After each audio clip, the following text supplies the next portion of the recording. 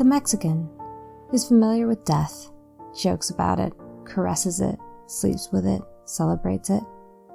It is one of his toys and his most steadfast love. True, there is as much fear in his attitude as in that of others, but at least death is not hidden away. He looks at it face to face, with impatience, disdain, or irony. The Mexican's indifference toward death is fostered by his indifference toward life. He views not only death but also life as non-transcendent. It is natural, even desirable to die, and the sooner the better. We kill life because life, our own or another's, is of no value. Life and death are inseparable, and when the former lacks meaning, the latter becomes equally meaningless. Mexican death is a mirror of Mexican life, and the Mexican shuts himself away and ignores both of them. Our contempt for death is not at odds with the cult we have made of it. This passage comes from Octavio Paz's Labyrinth of Solitude, as quoted in Sugar, Colonialism, and Death on the Origins of Mexico's Day of the Dead by Stanley Brandis.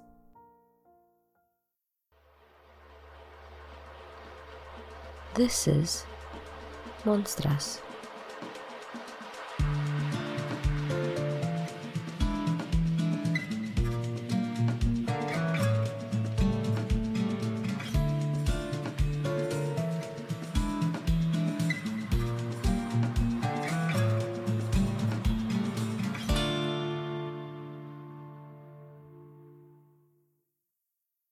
So, like I was saying, I hate the train.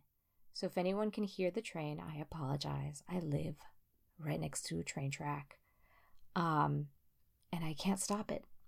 I've tried. Have you really?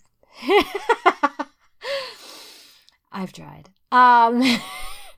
Maybe not. Like, if I tried harder, I would probably commit some sort of terrorist attack against the train. Oh my God, please don't. Please don't. Okay, I promise I won't. We're going to get shut down before we even have any listeners. I know, exactly.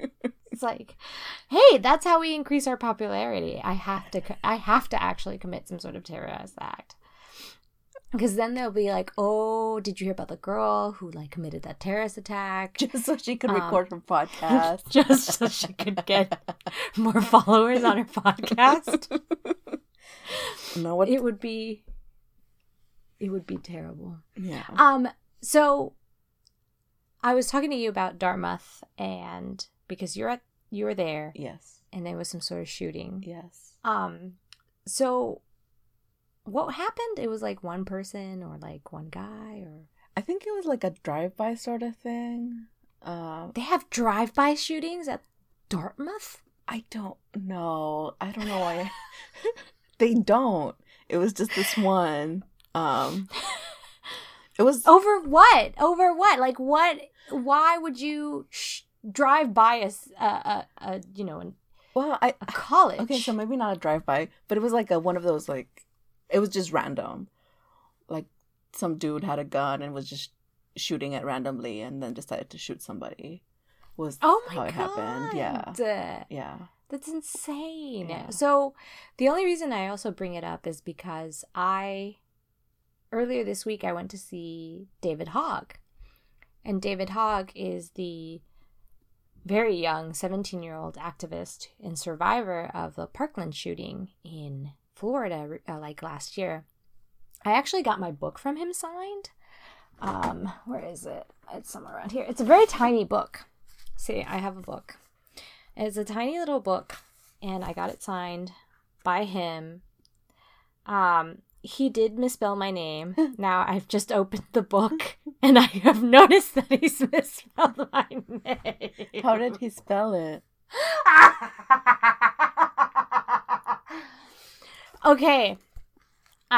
He spelled it like the government spelt my name when I was born, which was incorrectly. So my name in my official papers is all misspelled. But he added a Q to my last name. Oh. So instead of salguero, it's salquero. Salguero. I guess that's not too bad. It's not bad. But It's not your name, but it's not bad. I just noticed it as I opened it now. I'm like so disappointed. I wrote it down. I wrote the name down too. Maybe my writing was terrible. Anyways, it doesn't matter. He's awesome. How was the talk?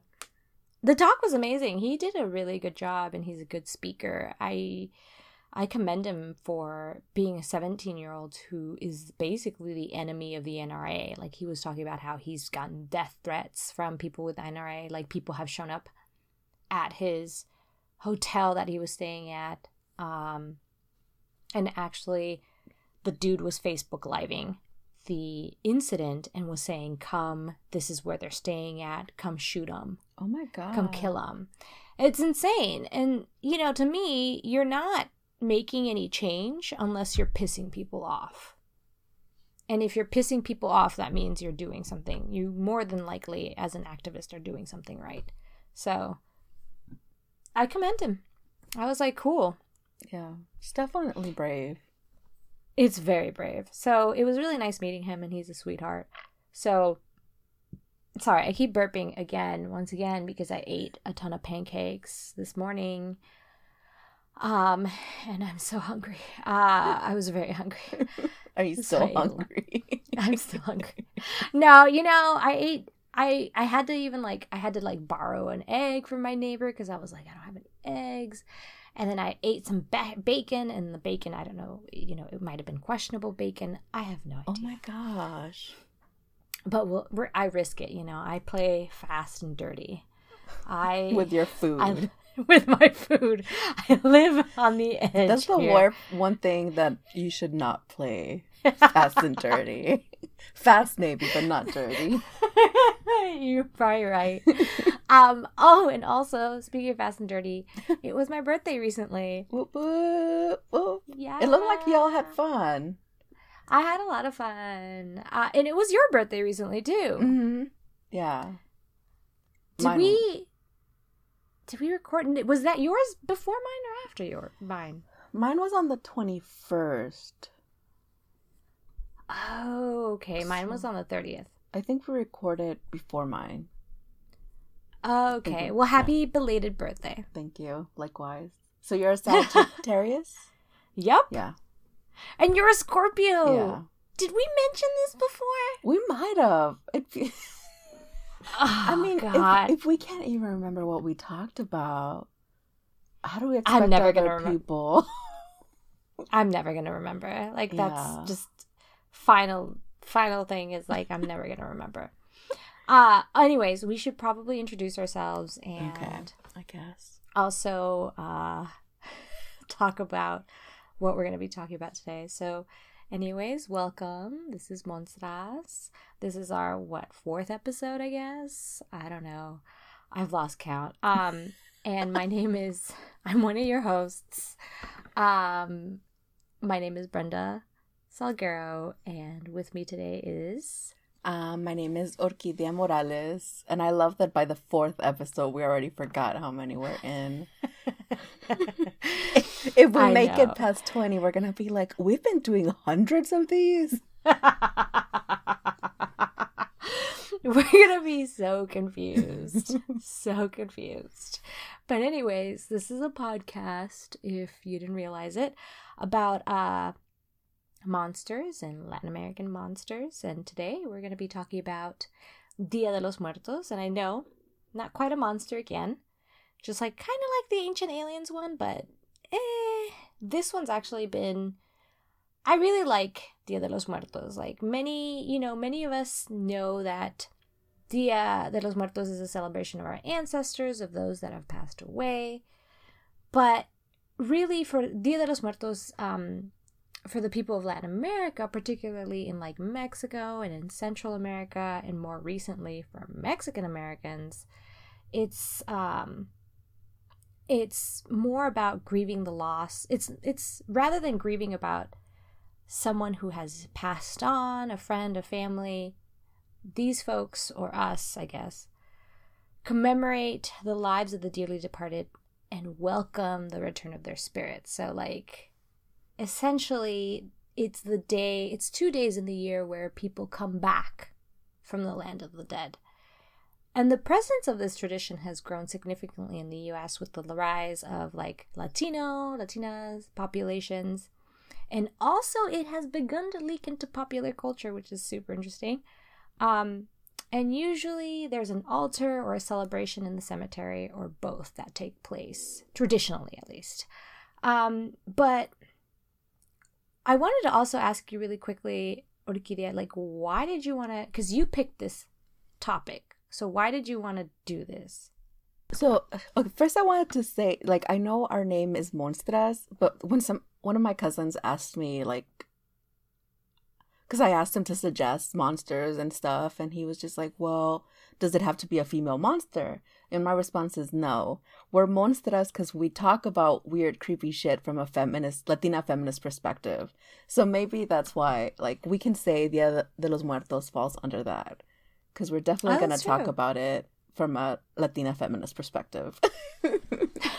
This is your argument. That is my argument. I'm going to stick to it.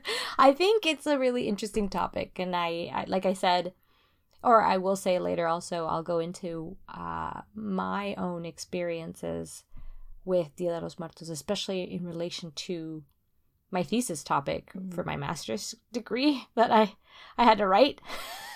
I had to study this, so it's fascinating. Yeah, I really like it. I'm really fascinated by its history, and it's really interesting just to think about how different cultures and different countries mourn and think about death. So that's something we can definitely touch on other episodes.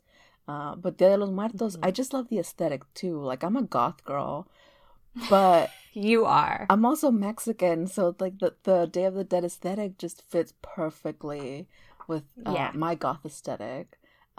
So I think for today we're gonna talk about 3 main aspects of Day of the Dead in relationship to Mexico and the U.S.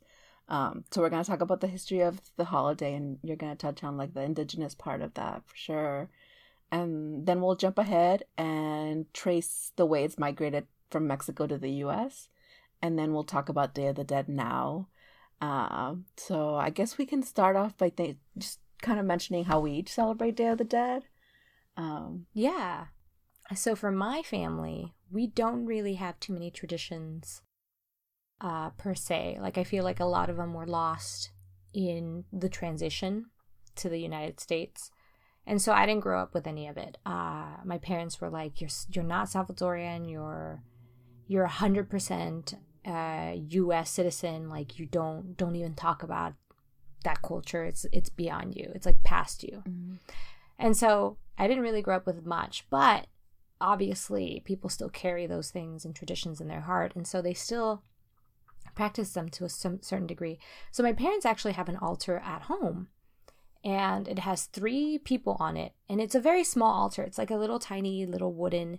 I remember my mother used it as a sewing table, and it's really tiny.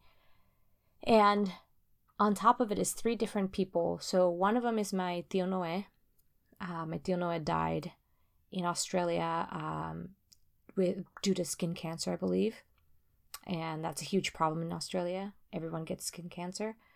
Then my other uncle, who is my Uncle Douglas, mi Tío Douglas, he was beaten to death in El Salvador, so he's also on there.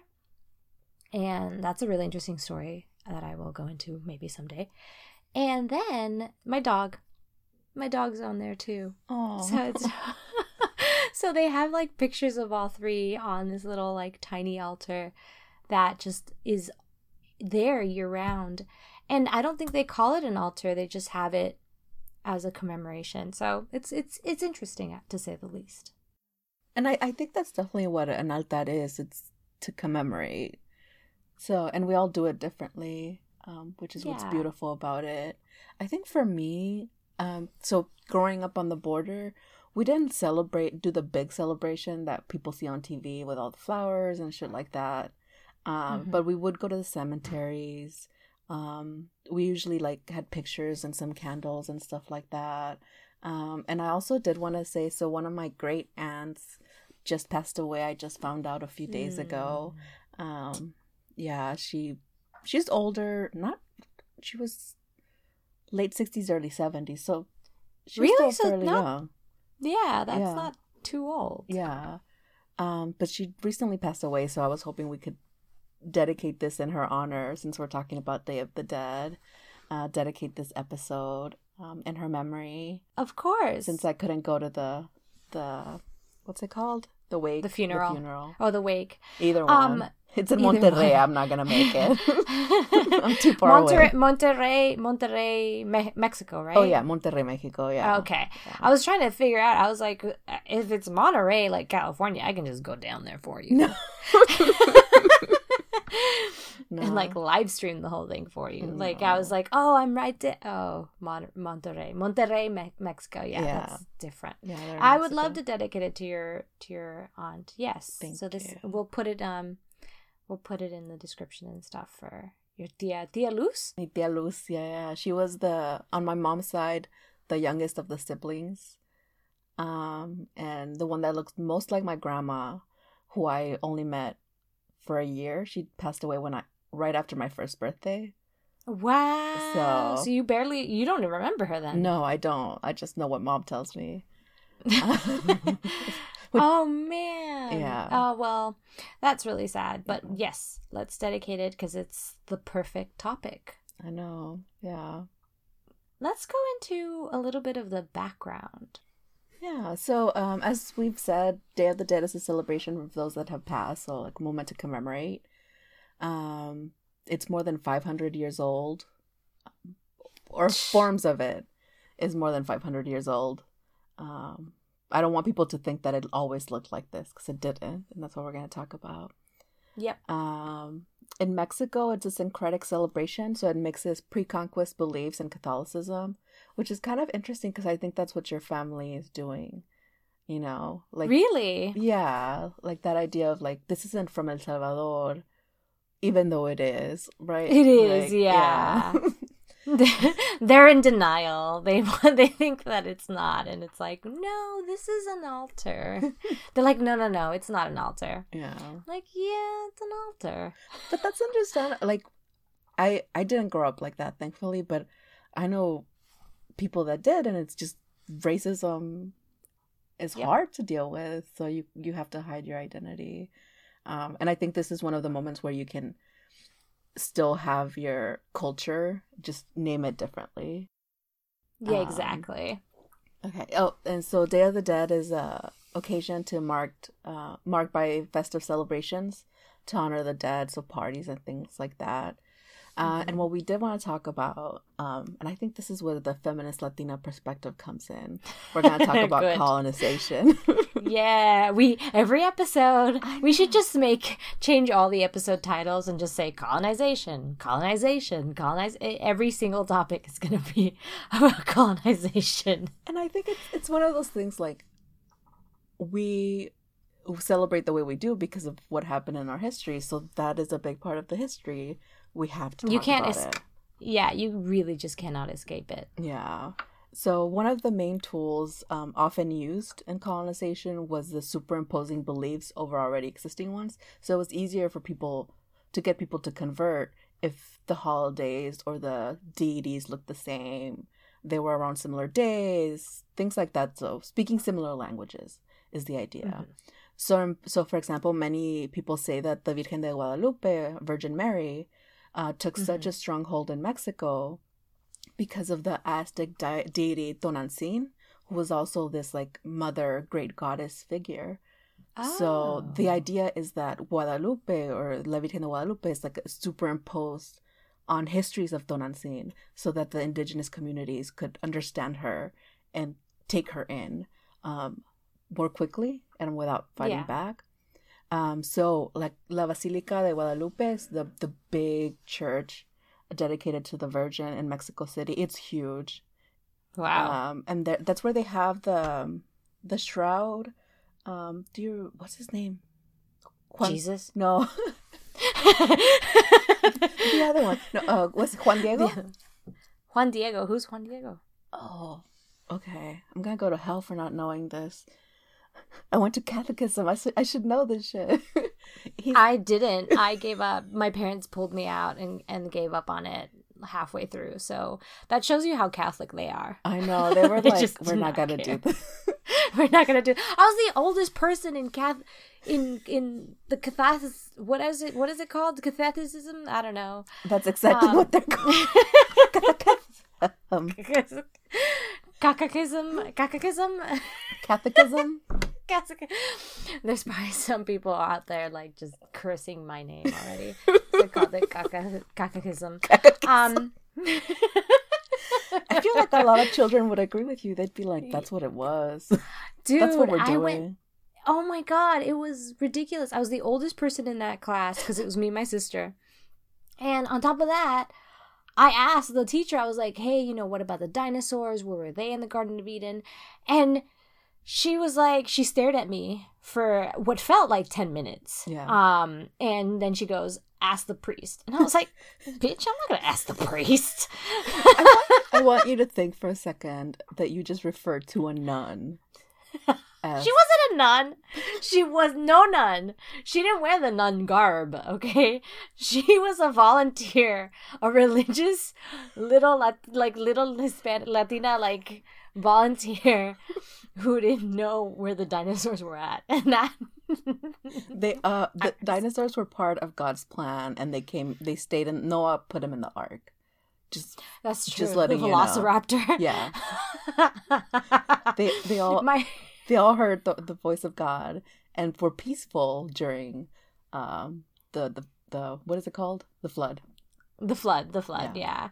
I can try. I was like, Noah can try to put a big ass T-Rex on his goddamn ark. He can also try putting a Stegosaurus on there, a Brontosaurus. Oh my god. Anyways, I can talk about dinosaurs all day because I love dinosaurs. I love that you're just naming them one after the other. I was like, let me tell you. And also, Brontosaurus isn't Brontosaurus anymore because, anyways. Keep going with Mexico City. Okay, so the legend is, his name is Juan Diego, and he was like a peasant in Indian in Mexico City, or what was Mexico City post-conquest. And he performed, I should know this better, because it's like one of the foundational myths in Mexican identity. Oh. So what ended up happening is he had to prove that he had been talking to the Virgin Mary. And for some reason it was snowing, and he had to go to the hill, and then he found some flowers there, some roses, of course. Yeah. And then he came back with them, and then when he opened his dress, his shroud, on it was the face of the Virgin Mary. It was a painting of her. Oh. Yeah. So that's what they have there. That's the artifact that they have at the Basilica. And again, I'm not doing it justice.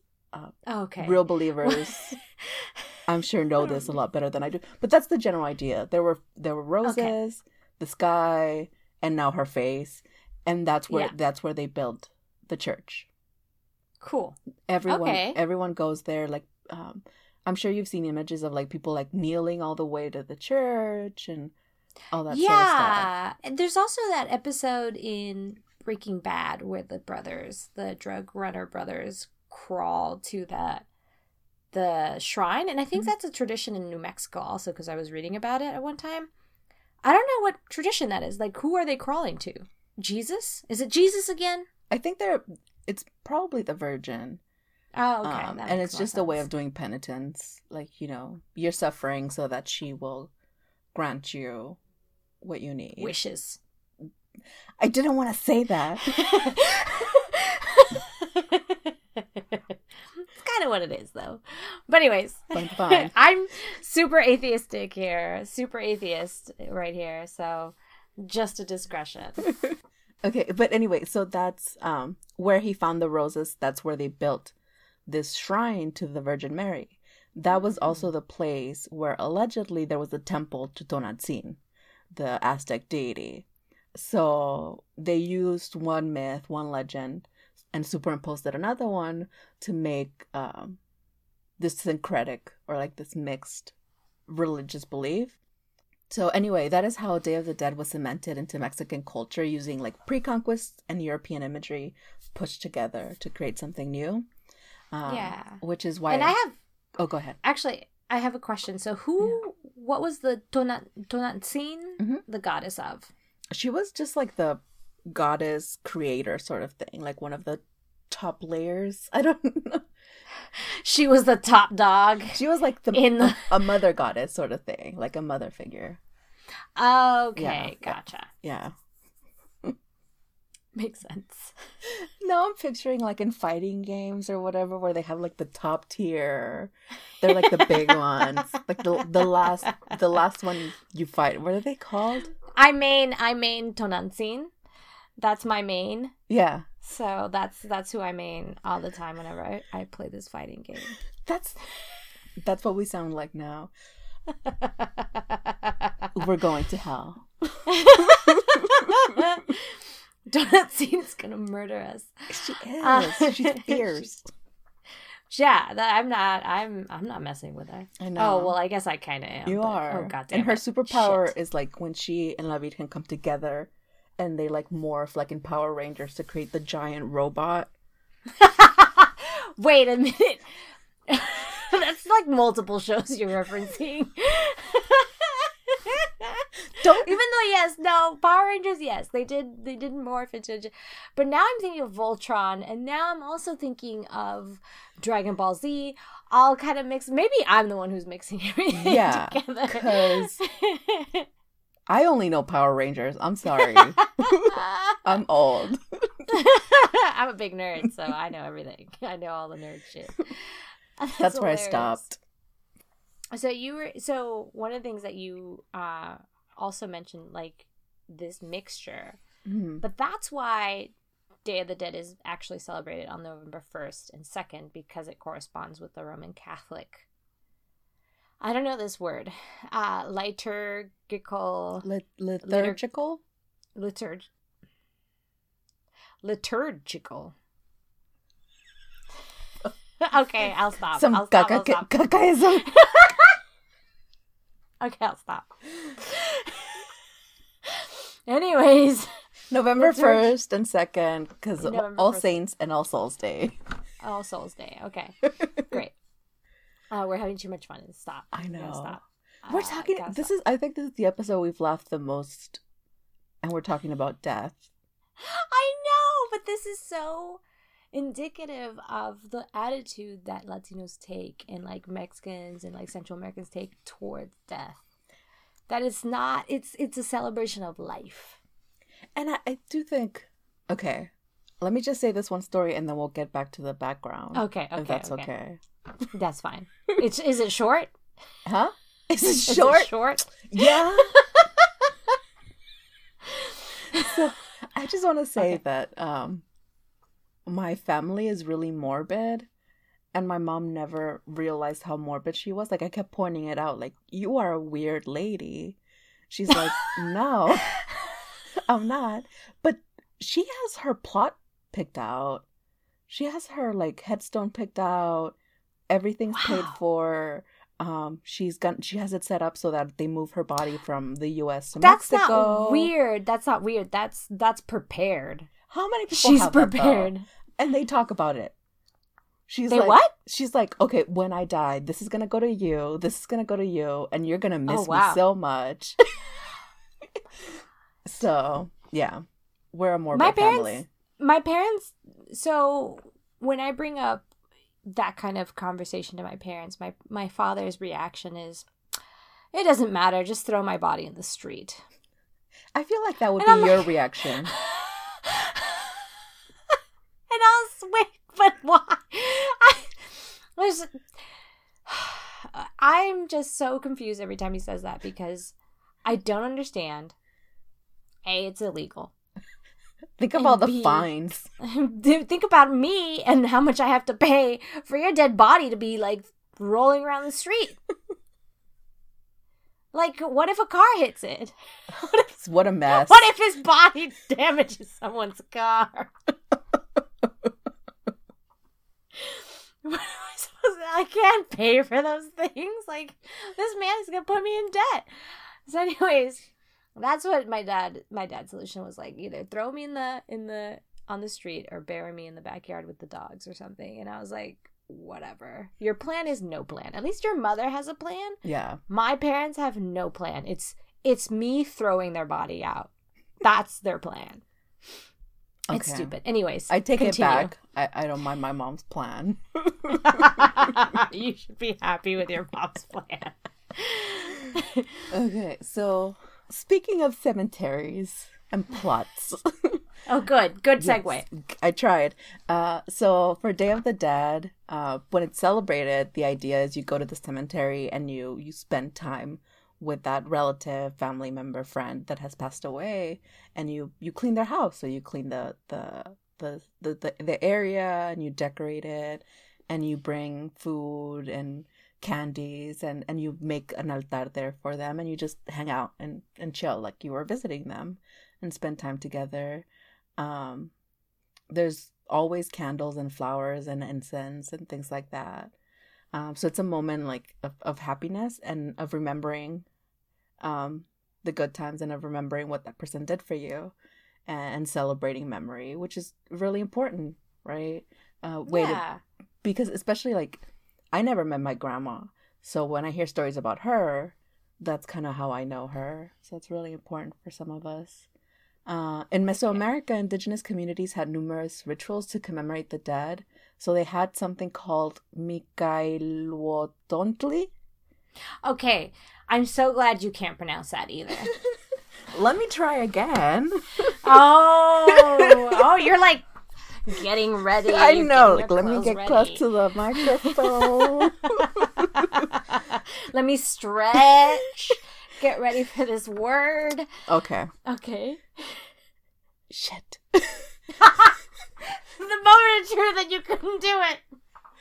So they celebrated something called Mikailwotontli, or the Grand Feast of the Dead, where the Lady of the Dead, Mictecacihuatl, would preside over the festival and the afterlife. I'm impressed. That is a lot of sounds. It's a lot of sounds. It's Mikailwotontli and Mictecacihuatl. Mm-hmm. I can say waddle, but I can't do the rest. There's a lot of Nahuatl. Is it Nahuatl? No. What's the language? Nahuatl? The Aztec. Nahuatl? Yeah, that has a lot of freaking harsh sounds. Yeah, the tls are hard. Nahuatl. Nahuatl. So the indigenous ritual used copal and which is a resin derived from a tree, and they burn it to attract the dead. It smells really nice. We used to do this. Did you ever do that? Like, we didn't do it for Day of the Dead, but around New Year's, my mom would burn copal around the house. So like on a pan and just smoke the house out. Oh, no. To get all the bad spirits out. I've heard people do that with sage. Yeah. But my parents never did that. No, my mom always did that. It was like smoky in there. We were dying. It was awesome. But it smells good. I've smelt it at like Aztec performances. Mm-hmm. They burn it and it smells delicious. Yeah, it's really good. And they would also have cempasúchil, or the marigold, which is a really important flower because of the scent, which is supposed to attract the dead. And people would dance and feast and just have a good time. And side note, cempasúchil, I finally learned how to say it. I couldn't say it for the longest time because it is a very difficult word to say. If people at home want to try it, it's cempasúchil. Mm. And it was very difficult for me. It was taught to me by kindergartners when I was doing a tour because I worked at a museum. And these kindergartners were beating me at saying all of these Aztec names. And I was like, God damn it. I felt so embarrassed. Anyways. It's because they don't have shame yet. They're willing to try more things. That's true. And I love, to me, the aesthetic of the marigold is gorgeous. That's my favorite part, yeah. It's so beautiful. And so, one example, so we were talking about the dancing and the feasting and all that stuff. So one example of this, according to Diego Duran, who is a 16th century Spanish priest, the Aztecs would bring offerings of food to the altars in honor of the dead. So they would place like these small clay figures that were supposed to represent the deceased, not the diseased, the deceased on these same altars. To the Aztecs, the Maya, and other indigenous people of Latin America, keeping this kind of harmony and balance between the worlds of the living and the dead were super important prior to the Europeans invading. So the Aztecs, also known as the Mexica, which I hope I'm saying that right. Yes. Okay, good. Also had a really... So this is something that I researched and found super, super interesting. So they also had a really, really cool relationship with dogs or companions called... Zoloitzcuintli? Oh, no, I didn't say that. I didn't say that right. I think it's Xoloitzcuintli. Oh, God. Xoloitzcuintli. Yeah. The X is a ch sound. Oh, my God. Anyways, it's short for... They just call it Zolo for short because that is way easier. They thought so, too. Yeah, I know. So, and it's actually a specific... they had a relationship with this dog, and the companions were called this, but there's actually a breed of dog called Zolo. Specifically, and it's like kind of hairless. It's really kind of weird looking, but cute. It's very, very, very intelligent. It's a very intelligent dog. And also another sad fact, the conquistadores almost ate this dog to extinction. But the dog itself was often sacrificed and buried along with the owner of the deceased so that they could act as guides to the underworld. So they were super, super important. Like the Egyptians and cats? Yes, exactly. So they were just companions. They were super cute. And they also believed, so this is the Aztecs specifically, but they also believed that unlike the concept of like heaven or hell, which came from Europe, indigenous people automatically assumed that their loved ones went to a happier place and were free from like the stupid burdens that you have as a living person. And this is actually reflected in my parents. It's themselves. Like a lot of the times they're like, oh, death is such a release. I can't wait to die. Like all these different things that they would say because they're like, oh, I will finally be able to rest when I'm dead. So talk about morbid, your mother. Yeah, that's how my family talks. So the afterworld for indigenous peoples was not terrible. It was actually very peaceful. Europeans, really developed a terrible view of the afterlife for some god-awful reason. And just to quote someone who, a Guatemalan from one of the books that I was reading that I'll mention later, that kind of summarizes Day of the Dead. It says, Day of the Dead here is similar to Thanksgiving in the United States because people travel across the country to be reunited with their family members, living and dead. That's so awesome. So one of the most interesting facts that I found also was that the most elaborate altars were created around harvest times. So the big altars, the beautiful altars were, obviously that makes sense because that's when you have the most food and the most bounty of things. And so these altars, these huge altars were created because indigenous people believed that because the ancestors were deeply involved with a family's ability to reproduce, people constructed altars and performed fertility dances during these big harvest times. So, of course, I had to mention ghost sex watching. Always. So you had sex. Why? Why? Because it's funny to me. But it's voyeuristic ghost. A friend of mine. Oh, you know what? Was ghost sex watching? It was ghost sex watching. Well, she's trying to write a novel that I'm not gonna give the plot away because she's gonna kill me because she's like copyright. But it has to do with like ghost sex. So just and then on these altars, were the ghosts having sex? Or were they just watching the people having No, sex going, they were just we'll give watching. them a better harvest. Yeah, If exactly. it's good, we'll give them a better harvest. We're gonna give them a better harvest, but also we're gonna make them fertile. Okay. So this woman or this man or whoever, they're gonna have sex and they're gonna have babies, many babies. Okay. So it's like this tying in. So essentially, for young indigenous villagers, this time also was the time that you performed courtship rituals. So, like for instance, in Peru, I found this super interesting. For instance, in Peru, men would bring a cake in the shape of a baby to their girlfriend. Isn't that insane? I want to be courted like that. It's the only way I accept a man anymore. You have to make me a baby cake. Yeah. Oh, man. And so they would serenade their girlfriends at dawn, which sounds super annoying. Yeah. Anyways, Mesoamericans, like most other people of Latin America, like they lived in agricultural societies. So fertility of the land and the continuance of like family lineages and stuff to work that land were super, super important. So through these like really interesting rituals of fertility and death, you kind of see how indigenous people viewed life and death. It's simply just a cycle. So in some regions of Mexico, even today, along with Peru, Bolivia, and Ecuador, Dia de los Muertos bread in the shape of a baby is placed on an altar. So not only do you just... There's a lot of baby-shaped bread. Yeah. Let's just say that much. There's a lot of baby-shaped bread.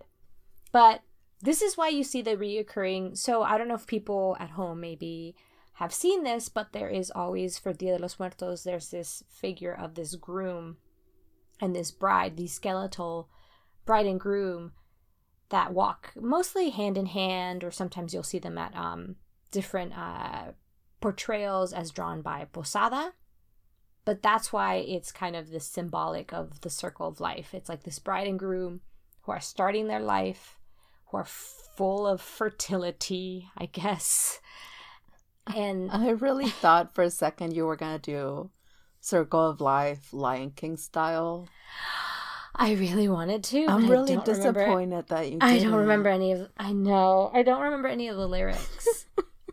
It's like, it's a circle of life. Something, something, something. I think. I don't remember. All I know is the circle of life. That's all you had to hold up your fake baby. Yeah, my bread baby. Hold up your hold up the bread baby and just sing the song. See, maybe that's what the people were, the serenade, that's what it was. They're holding up their cake baby and going, it's the circle of life. So you have to have sex with me. Even though the ghosts are watching. Even though the ghosts are watching. Oh God, I don't even know. That's not even on rhythm anymore. Oh my gosh. Anyways, let's go on and talk about the next okay portion of our history lesson here. So that's basically what the indigenous folks believed. But I did mention Posada. Yes. And Posada was had a big role in Day of the Dead, didn't he? Yeah, and I think when people think about Day of the Dead, they're usually picturing the Posada imagery. So he was a artist, printmaker, and satirist. I love that word. Satirist. He was born in 1852, and by his late 30s, he moved to Mexico City, where he worked for different publications like La Patria Ilustrada and La Juventud Ilustrada. So he would make broadsheets, which are like newspapers, except they're just like one-sided, really big. And his were usually like human interest pieces and just like general fun gossip is what it sounded like, and chisme, which is really cool. So it had illustrations that he would do and then news updates and stuff like that. And then he worked for other people that did broadsheets. Oh, sweet. I love chisme. I know. Love it. Especially if it comes like, can you imagine like you don't get the text, you get a text and then a drawing, like a beautiful art piece of the chisme. Ah. Amazing. That's what magazines these days should do. It's a lost art. Bring it back. Come back, Posada. We need the chisme with beautiful, beautiful skeletons. He only comes back twice a year. Okay, so you got to catch him at the right time, either November 1st or November 2nd. November 2nd, I'm going to be at his graveside, just holding a piece of paper going, please, anything. Please, talk anything. to me. So his work, especially the calaveras and the figure of La Catrina, are really popular. So La Catrina is what you were referencing. She has that giant hat with flowers, and she's this wealthy woman. And what they really were was his way of poking fun of the government and criticizing the poverty people were living in. So even though she was like beautifully dressed and she thought she was upper class, at the end of the day she's still a calavera. Like, she is still dead. So the idea is we're all gonna die. Yeah, exactly. So calaveras have two meanings. So calaveras are like the skull and the skeleton, and it's usually drawn like in really humorous and funny ways, or grotesque, and they're doing everyday activities like dancing and drinking and playing guitar, and I guess maybe having sex, if that's what you want to do. I mean, that's with what? Like, they're just bones. It's a new meaning to boning. It's a new meaning to boning. But oh God. Okay. But another meaning of calavera is like short poems, that are funny, that are satires, and I tried to think of some, but I couldn't, because you have to be like off really the top witty. of your head. No, just like I tried to write some for the podcast, but I'm not that witty. Like, I'm not either. You suggested it, and I was like, no way in Jose in the world am I gonna freaking do this. Yeah, so I can't. I found one. We can read it later. Oh, good. But yeah, so those are the two calaveras. But his are the images and stuff like that. And they were a reminder that at the end of the day, we all die, regardless of class, which is a fun message to have for the kids. It's really great. I like it because if you think about it, think about any pain that you have in your life, think about like any bullies you had. Just be satisfied in the knowledge that they cannot escape death either. So they're going to die at some point, and you can piss on their grave. So, as you would like. Anyways. Posada would agree. Posada, yes. He would be totally fine with it. As long as I didn't piss in his grave. No. So then he passed away in the early 1900s, a few years after the Mexican Revolution began. But his work actually influenced a lot of well-known Mexican muralists like Diego Rivera and Jose Clemente Orozco, who were inspired by his satire and the imagery of death. So, the Catrina that we mentioned was originally named La Calavera Garbancera? Yeah. Which was a term used in Posada's day for native Mexicans who scorned their culture and tried to pass as European. Oh, shit. La Catrina mocked people like Porfirio Diaz, a president known for denying his Mixteco indigenous roots. Oh, that's interesting. So I did not know that. Clearly, I didn't write any of this. This is everything that Orquídea wrote for me. Hey, I contributed. No, you totally did. It's just funny that you're like discovering it as the audience discovers it. I know. It's just very fascinating. Yeah. So, La Calavera Garbancera. That's so catchy. I like that. Like there should be a song for that. I'm sure there is. So then, in a lot of ways, because of the revolution and artists he influenced, the art he created became a symbol of mestizo Mexican national identity. So post-revolutionary Mexico had a lot of shit going on. And one of the main things that the government wanted to do was create a united nation. And in order to do that, they used the idea that all Mexicans were mestizos, European and indigenous mixed. So we're all the same, and we're all Mexican regardless of that. So Day of the Dead and Posada images were used as a cultural icon, a representation to solidify Mexican identity. He brought people together. Well, that's how the government used him, which is ironic considering he was making fun anti-government. of yeah. But, he's like, Mexicans, it's a squatcha aesthetic. You use what you got. Yeah, you gotta get done. So then by the 19th century, there was an attempt to reform the celebration of Day of the Dead and get rid of some of the macabre imagery, but this failed for two main reasons. Good. First, the celebration was a big revenue creator for different towns, so people would, and I've seen that. I've had friends who actually have gone to see Day of the Dead celebrations. And so, like today, it was, a big moneymaker. Secondly, they were so popular, eliminating them would be politically unsound. Would you say it would be politically suicidal? Like it would be political suicide? I think so. And I think that's what's so fascinating. So what was going on was like the Mexican government was like, okay, we need to be modern. And this Day of the Dead crap is not modern because it's a bunch of skulls and people are going to think we're weird. So we need to get rid of all the weird skulls. That was the idea behind it. And everyone was like, dude, these skulls are making shit ton of money and everyone's going to hate you. That's the political landscape. That was, oh, wow. So this is we just love our skulls too damn much. Yeah. And you can't get rid of them. You can't get rid of them. Yeah. So, okay, so I think we're going to move. We were talking about Posada and Day of the Dead.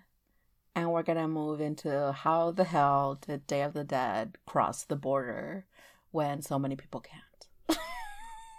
Yeah, exactly. So we're going to move on from talking about the Posada era, going into the Chicano movement and how it jumped the border. Yeah, which is one of my favorite things. I love when culture does that. It's great. So a big impetus behind the movement from Mexico to the U.S. was the Chicano movement. So that's not to say that Dead of the Dead imagery, so like calaveras and things like that, weren't familiar to folks in the U.S. already through immigration and border town contacts. And by the 1930s and 40s, especially around the New Deal era, there was a lot of interest in Mexican folk art by tourists. So the imagery was there, but it didn't have a hold yet. So the Chicano movement is what made it more visible, which is a little ironic. And we can talk about that when we get to cultural appropriation. Yay! Favorite topic. I know. So let me go back a bit. And in 1957, Charles and Ray Eames, who were super influential architectures? No, I think you're talking about architects. Charles and Ray Eames are super influential architects. They also do furniture design, industrial design, and manufacturing and photography, so all sorts of cool shit. Anyway, in 1957, they made what was almost like a documentary. It's this really short video exploration of Day of the Dead in Mexico. And they released it. It's called Day of the Dead. It's available online. It's 15 minutes. I sent it to you. Did you like it? You sent it to me? Yes. Okay. No, that's fine. I didn't even see it. I think I did, and then I didn't think about it. Okay. It's really... I'll do it later. No, it's fine. It's just really cool because it's like... It's just them being tourists and talking about like the history of Day of the Dead. So it's a good intro type video. We can share it on our Twitter. Okay. So that was happening in 1957. The Chicano movement around that time, a civil rights movement where communities of Mexican descent, primarily in the Southwest, although there's a lot of work pointing to how they were in the Midwest and all around really, but most of it is, when people talk about the Chicano movement, they usually concentrate on the Southwest. So people were organizing to fight for equal rights in education, housing, wages, and all that fun stuff. So these communities were mostly like third, fourth, or fifth generation, and all they were asking for is to be seen as citizens, which most of them were, right? So they were asking for the rights that other citizens had. So the usual example is like Cesar Chavez and Dolores Huerta and the United Farm Workers movement, which were part and inspiration of the movement. So one of the main things they were also fighting for in relation to education was to have their identity and their culture recognized. And this is where the video comes in. Folks are trying to decolonize their knowledge So they were looking to Mexico and to indigenous cultures for answers to the question, who are we? Right? And that was what the Chicano movement was about. Like, who are we as a people, and how do we make space for ourselves in the US? And the video by Eames and Eames was provided to a lot of these like community members to kind of start understanding what Day of the Dead was, because some of these people had never seen Day of the Dead celebrations. They'd never been to Mexico, and it's not something that was celebrated in the US. So that's... Well, yeah, you were stripped culturally of your identity and even your name. Exactly. A lot of the times, you know, you weren't Maria, you were Mary. Yeah. You were Mary. Anyways. Which is what's so interesting, right? So this video that these architects, these artists made in Mexico is what influenced this community in a lot of ways, and how they use Day of the Dead imagery and all that sort of stuff. So the idea was they were going to use the imagery and celebrate publicly, right? So it wasn't about being in the cemeteries, but how do we include this in public spaces like museums and schools to make our culture visible? So I know you mentioned your master's thesis, so maybe you can talk about that a little bit, like how Day of the Dead in the museum.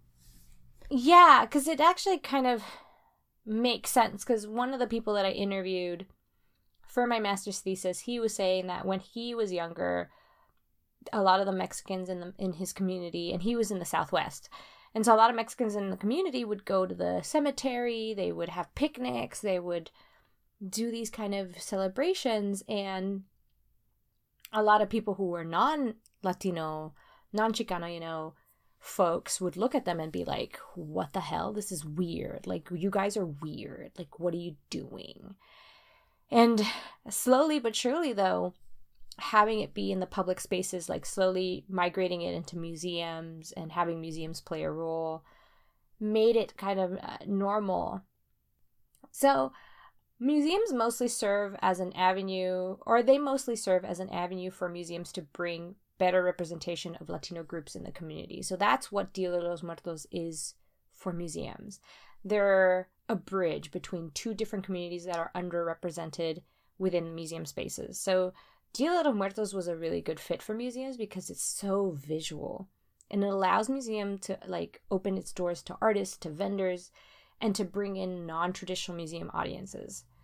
Basically like brown people. Like they were like, in museum speak, non-traditional is everybody who isn't old and white. So a traditional audience for museums is old people, old white people. Non-traditional is everybody else. So I also think that this reflects how Dia de los Muertos is really celebrated in the U.S. versus in Mexico. So in the book, and this is where I got that quote from the Guatemalan, in the book Day of the Dead in the USA, it points out that in the U.S. it is much more secular and cultural celebration rather than a religious celebration. So in Mexico and Latin America, it's way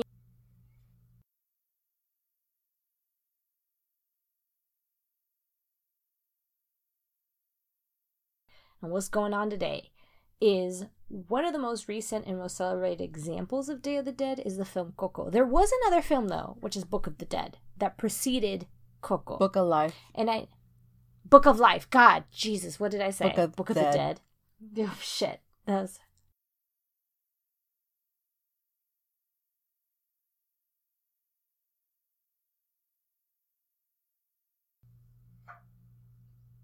praise the film's accurate and authentic representation of Day of the Dead in Mexico. Such was the success of the film on both sides, and I know Mexicans loved that film a lot, and they had special screenings about it. I mean, I read all about that kind of stuff. It was so successful, it became the highest grossing movie in Mexico. Good job, because that movie started out real bad. Yeah. Or the origins of how it started or how the creative process started was not great. I mean, I think we can say it started off real bad because most people had to watch that stupid Frozen thing anyway before the movie even started. God, you're right. I hated that Frozen short. Yeah. I was like, what the fuck is going on? I will say, so the first time I watched it in Spanish. So the short was in Spanish, and it was so much more bearable than in English. I'm just going to say that. Really? Oh, yeah. it made a huge difference. And so I've seen it in English and Spanish. my I've seen it a God. few times, and I cried, which is embarrassing. Like, I don't cry. But the movie. the You movie. cried at the movie. I cried at the movie. Or the Frozen I short. cried. What do you? Did you cry from pain? I From the cried. Frozen short? There were different tears. I cried from sadness and enjoyment at Coco. Yeah. I did too. I will admit I don't normally cry, but my friend, I have another friend, Super White. He was like, "This is the greatest movie I've ever seen in my life," and I think he's biased only because he has a daughter now, Mm-hmm. and a lot of the central figure in this movie, the name of the movie it's about a daughter and a father relationship in the end. And so I think that hit him a lot harder too, but he was like, this movie is the greatest thing I've ever seen. It's heart-wrenching. And this is a man who, I mean, he cries all the time. So, take it with a grain of salt, but he loved this movie so much. Yeah. So I did, I too really love this movie. The colors, the music, I was listening to it the other day and it just makes you so, it just really touches you. And then one of my favorite songs is La Llorona, of course. The world building is amazing. The way that they developed this whole system of like, if your family doesn't remember you, you disappear. You truly disappear. You truly die, which is so crazy. It's just so crazy. Yeah. So I think it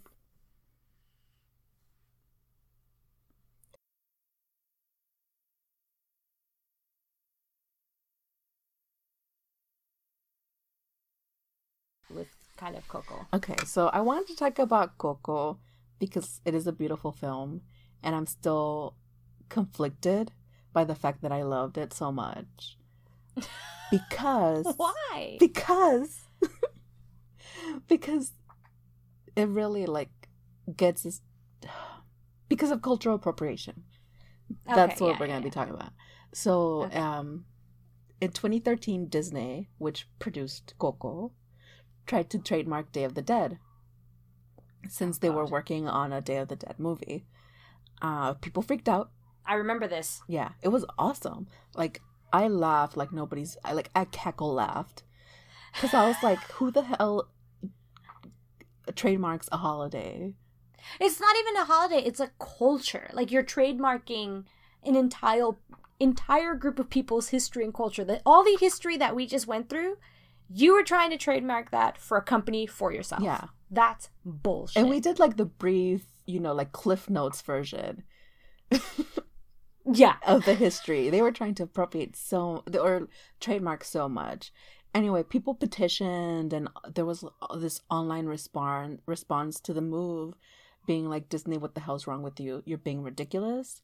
So they backed down, and they decided not to trademark Day of the Dead, or not to push to trademark it. Thank God. I know. 4 years later, we have Coco, Disney Pixar's Coco, a movie that many people describe as a love letter to Mexico. Oh, I love that though. I think that's true. But it's hard, and like a few people that boycotted the movie, or boycotted the trademark thing, like Lalo Alcaraz, were now consultants. They were brought in as consultants, and I know they brought in like a lot of like Latino studies folks and academics, artists. Which is the smart thing to do when you fuck up this bad, is you go ahead and this is why I think it was a smart move, and what made Coco different from anything. It was like, hey, Disney was like, oh shit, we fucked up. Instead of going down this route and saying and ignoring everyone and saying, fuck you, we're gonna just do it, they actually went ahead and said, oh wait, it sounds like a lot of people are angry, and there must be a reason why they're angry, so we're going to go ahead and actually bring these people to the table and say, why are you angry, and how can we do this better? How can we be better? And that, to me, is the difference between true cultural appropriation and, and actually, like, doing having something be true, as opposed to cultural appropriation, is that you're bringing these people to the table. Part is, or what's so conflicting is that within that time span, and even before that, we saw Day of the Dead become more visible as products for consumption. So Target, Walgreens, Walmart, all these sort of places had Day of the Dead stuff next to their Halloween stuff. And that would drive me crazy. It still does. I love it because I can buy it. I'm too far away from Mexico to go to Mexico, so I love that I can go to Target and buy Day of the Dead stuff. Yeah. But it also feels wrong. So I don't buy it. You don't buy it? For that reason, I don't buy it for that reason. I was just like, I don't want to buy it from... Excuse me. I had to burp again. I think I bought one piece from Target that I was like, oh, this is good Tupperware. And it had like little dancing like calaveras and stuff. The pirates? And so I was like, yeah, the pirate. Oh my God. I was like, I'm just buying it for the pirate.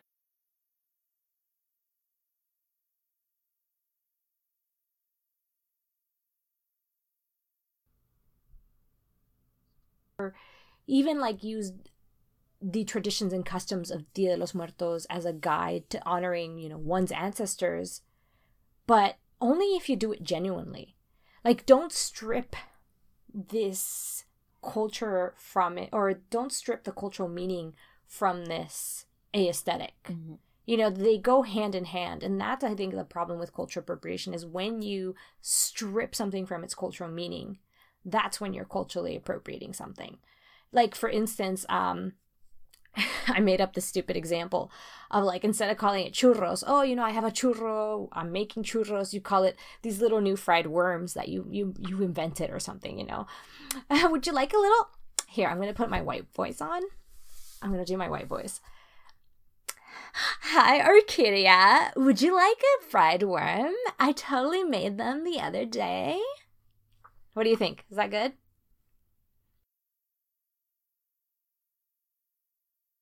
Like saying that you've created something new that was already there. That was already there. And it's like, no, bitch, you didn't discover this. My ancestors did. Or hell, I'm rediscovering this.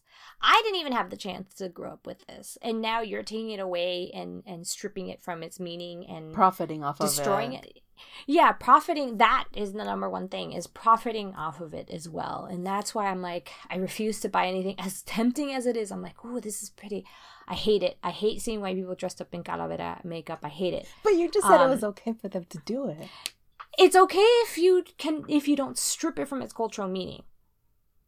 Like, I think that, and it's hard, right? It's difficult. And that's why I both hate it, but I both also understand it. And I both like it. Mm-hmm. But if you go to, like, that's why I was like, oh, that'd be kind of cool makeup to do. But I don't do it. Even I don't dress up as a calavera or anything like that, because if it's for Halloween, it's automatically, to me, stripping it from its cultural meaning. Yeah.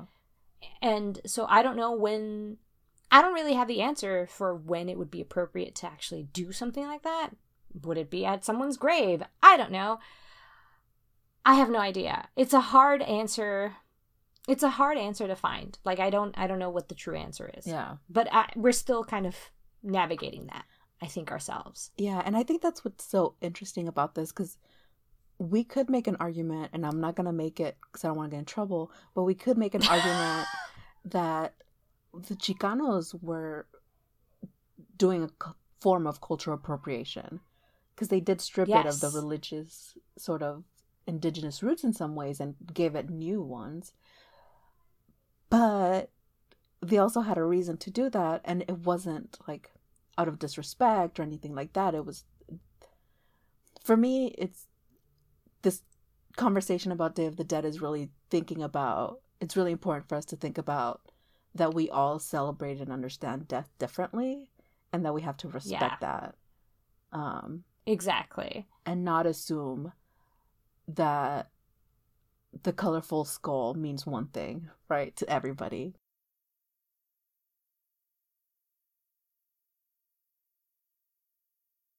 And like, I don't know if I'm going to be able to read it. So this is a calavera that I found on El País, which is a Mexican newspaper. And I can include the link on the Twitter feed. and it's called Yes. Los Machistas de las Redes, or the Machistas, the sexist men from the web.